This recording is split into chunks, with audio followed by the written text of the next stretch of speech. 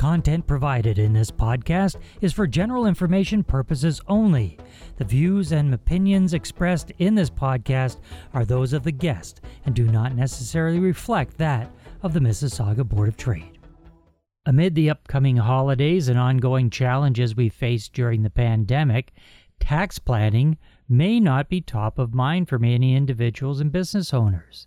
But now it's more important than ever to plan ahead for income taxes to avoid any unpleasant surprises later on. To help us with the discussion is David Barnsdale. David is a certified financial planner with the Barnsdale and Hussein Wealth Management Group of RBC Dominion Securities. He has extensive experience working with family businesses to help them maximize the wealth generated from the family business and shelter those hard-earned tax dollars from the nasty tax man. Welcome, David. Thank you, David. Glad to be here. Well, it's always good to have you on here, and I'll tell you, especially today, because today has to do with tax planning. And, you know, it's amazing so many people don't think about planning for their taxes until January. And we know that there are a number of things that must be triggered before December 31st in order to have them apply to the current tax year. RSPs, yes, you get 60 days after year end, but there's a bunch of things that you really need to consider before December 31st, and some of them you may already be too late for. So that's why we have the expert here to tell us about them. So let's talk about some of those personal tax planning things that really must be done before the end of the year. Yeah, well, there's a number of them. As you said, unfortunately, so many times I have clients or new people come into the office, and unfortunately, it's too late to do anything. So as you said, there's a lot of strategies or ideas to share that have to be done before year end. So, to top the list off is if you're considering investing in mutual funds, be careful, okay? Because mutual funds are basically possibly distributing capital gains, dividends, etc. at year end, right at this time of the year. So if you're looking to invest in mutual funds right near the end of the year at this time, you may get hit with a taxable distribution for near year end, and you've just invested your money into the fund. So you're basically paying taxes on an investment that you just started to participate in. So be cautious of that. Another idea, withdraw funds in low income years. So if this is a year, an unusual year, maybe because of COVID, whatever, where you had very low or no income, you actually might want to consider withdrawing funds from your RSP or your RIF because you're in a very low income year or no income year, so you've got very little tax to pay.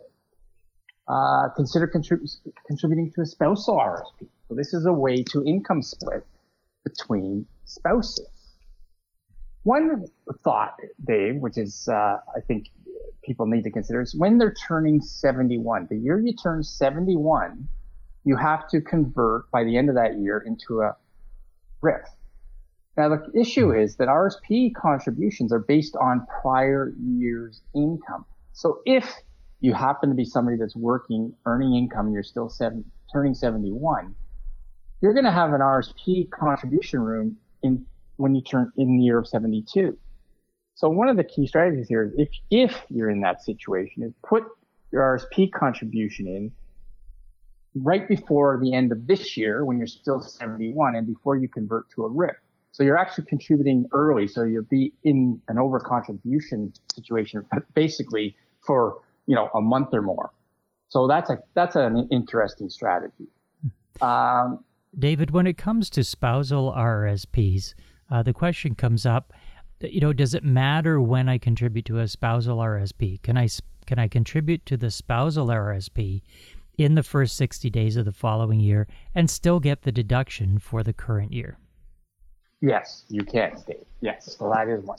And by the way, speaking of that, you also want to consider when you are converting your RIF, again, depending on personal situations, we usually suggest setting it up on the younger spouse's age because it reduces the amount that has to be taken out of the RIF. Mm-hmm. So good things. We got spousal RSPs. We've got RIFs. What are some other things that we need to do before the end of the year? Right at the top of the list, tax loss selling. So, and that's what we're busy doing right now. Clients were reviewing their capital gains loss situation. And if they've got capital gains that we triggered throughout the year, you have until the deadline, December 29th, not December 31st, December 29th to trigger capital losses to offset some of those capital gains. And Dave, you can actually, first of all, trigger those capital gains, and it has to be done by December 29th. Sorry, capital losses.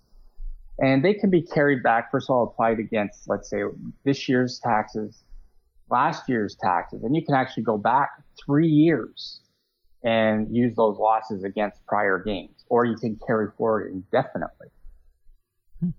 And when it comes to switching over to the business owner's side, what are some of the things that the business owner needs to trigger before the end of the year? So when it comes to the business owners, they should determine whether it's salary or dividends. And usually, again, I'm not a tax professional. They have their accountants to be providing this input and advice. But there always seems to be this discussion. And in the old days, before the tax changes, there was an emphasis on paying dividends versus salary. That has changed now.